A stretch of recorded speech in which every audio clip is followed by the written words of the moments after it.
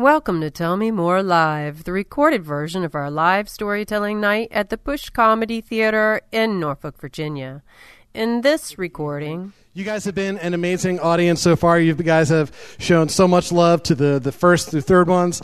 I just ask you can show just as much love to the person I'm about to bring up.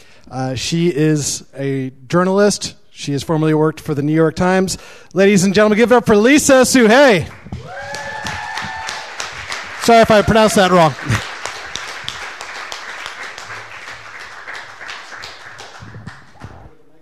Oh, yeah. That can so go away right now. Hey, how's everybody doing tonight? All right, for the podcast, let the record show this is a white, female, middle-class American, Eastern European descent wearing a hijab. And so my first question is, can everybody see me? Yes. You sure about that?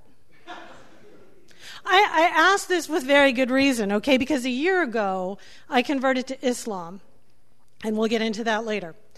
So rather than talking about sight or foresight or hindsight, although there's a lot of that at this point, I'm going to talk about no sight and being completely invisible, because the minute I put this baby on, people stopped seeing me, and I was not prepared for that. I really was ready, for them to just bring it on.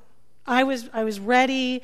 I had all my answers ready. I was ready for people to look at me and see me and say, "Why are you wearing that?" or engage with me. But instead, it's like middle school when people were going to pretend you weren't there, and that's like the shade that they gave you. So I used to be able to just walk down the street and be a very eye contact-y person, "Hi, how are you? Hi, how are you?" And now it's "Hi, hi, hi, hi, hi, hi, hi," which is really bad when you want to cross a street, because normally you cross the street and the cars come in and you do that little thing that we do, they see you and you make sure they see you, right? You do that little nod, "You're there, I'm here, okay, I'm walking." Now it's "You're there, I'm here, hey, I'm here, hey, I'm here, hey, I'm here, I'm here, hey." And I'm from New York City, so eventually we get to, "I'm walking here." And I've been wrestling with this for an entire year, trying to figure this out. And then, I'm also a children's book author, so I do an awful lot of reading. And one of my favorite books is written by Douglas Adams. I don't know if anyone's familiar with Hitchhiker's Guide to the Galaxy. Okay, so if you're familiar with the Hitchhiker's Guide to the Galaxy, you know about somebody else's problem field. Okay, so that's basically, for those of you who don't know, it's human beings have this proclivity for basically trying to avoid conflict and avoid dealing with things that freak us out, things that we don't like, things that we don't understand, things that we don't want to understand. We kind of do this. It's "Okay, thank you. Okay, that's nice. Yes, okay, fine, thank you." So what somebody else's problem field does is it just amplifies that. So the theory is that with an SEP, when you're a pro, you call it an SEP. With an SEP, you could basically land an alien spacecraft in the middle of a cricket match and no one would see it because they'd be all trying so hard not to see it that they couldn't see it, be invisible. Now I want you to imagine if one of those was hijab-powered. I think I'm onto something here. I really think that if we want to not deal with Mexico at all, you could just line up a lot of women in hijabs along the border. And they could all come in because not only would we not see them, we wouldn't see Mexico. So a lot of weird things happen when one side of a relationship becomes purposefully invisible and they didn't choose to be. I mean, you can really act out, and I've tried not to do that. And I've tried to understand. And people ask me, I should have known this was going to happen. Okay, I had a warning. You could call it a sign from God in the form of a 7-year-old little Pakistani girl who was super sassy. And about a year ago, she read the playing field, and she said, "Oh, this one's going to convert." And she came up to me, and she looks at me, we're at the mosque, and she looks at me as only a little girl who's 7 years old can do. She's like, are you crazy? You want to become a Muslim? Do you know how hard it is to be a Muslim? If I could get out of it, I would totally get out of it. She's like, you have to wear the hijab. I'm like, well, there's like no hijab police. You don't have to wear a hijab. It's a personal choice. She's like, you have not met my mother. I said, in point of fact, I have. You've got a point there. Okay, you get that one. Totally true. And she said, yeah, but you have to pray 5 times a day. 5 times a day. And then you got to wash before you pray. And you got up at 5:30 in the morning to pray 5 times a day. She's really, really hype about the 5 times a day thing. And then there's Ramadan, and you have to fast through Ramadan. You can't eat, you can't drink from sunup to sundown. I'm like, okay. And so at this point, you're wondering, why did she do this? Okay, I was not religion shopping.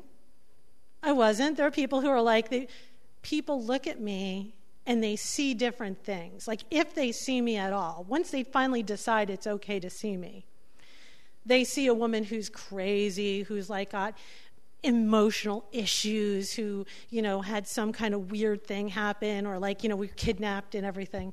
So it's really hard for them to understand. And I tried to help people understand, and I say, okay, so what happened just a little over a year ago that could have freaked people out? Okay, so there's an election. And I look at it like this. Now, there were lots of very deep emotional issues. There were reasons why I converted, and my arm's too short to box with Allah or God or anyone, pick a name.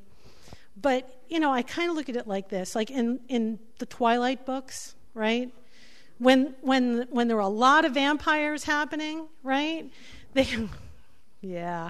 There's some big vampires happening. So when the vampires started, growing in number, this whole native tribe, they just all started turning into werewolves to protect, right?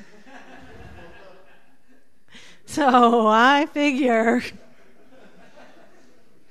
I'm in Norfolk, Virginia. Come on, they needed more Muslims who spoke English and would get up on a stage in a hijab and talk to people.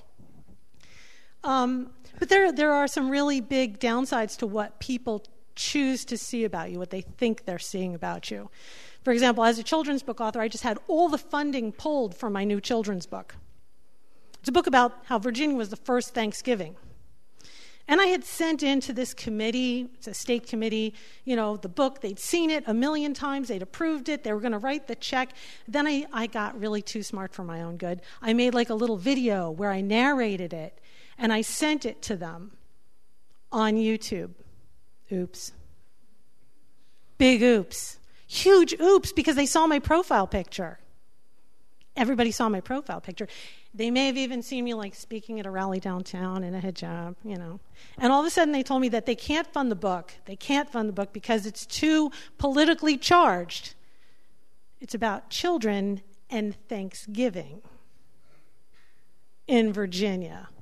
It's too politically charged. And the man who's the head of the committee called me up, and he was yelling at me. This man had been so respectful and nice and everything to me. He said, well, you didn't tell us everything we needed to know about you.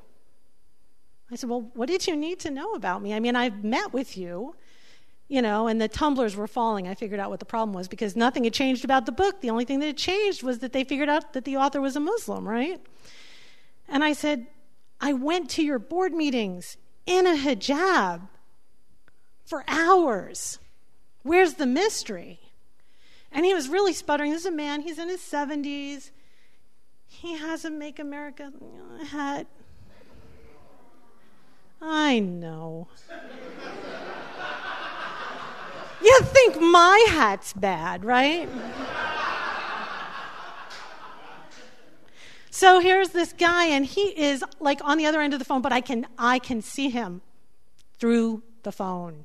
In my mind's eye, I see this man, and I see his face getting blotchy and red, and he's sputtering, and spittle's flying into the phone, because you can hear that. You really can. iPhones are just that good. And he's saying to me, well, I thought you had cancer.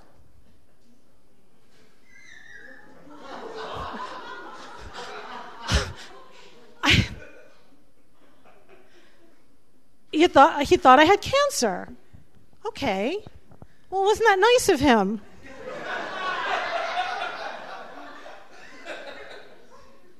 Thank you. I think. He said, I felt sorry for you. I said, I feel really sorry for you. So it's a two-way street thing. It's a Muslim thing. I feel really sorry that when you look at me, now that you can see me, either way that you see me, all you see is cancer. I either have it or I am it.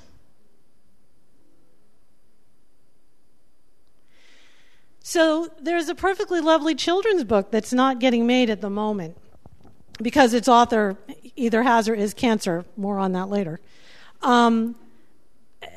And so why do this? Why continue to do this? I mean, I keep asking myself this day after day as I look in the mirror and I walk out and my husband makes the same joke every day for a year. I'm walking out and he says, are you wearing your masquerade costume?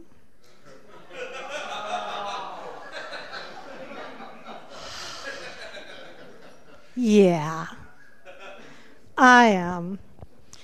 But for the record, what I see every time I look at a person who doesn't get that I'm not cancer and who doesn't get that I don't have cancer is an opportunity to cure them of the cancer that seems to be eating away at the eyesight of so many people in our community.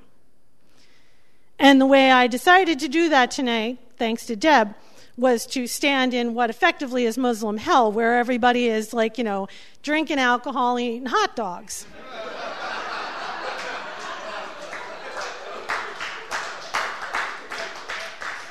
Swearing and talking about multiple sex partners.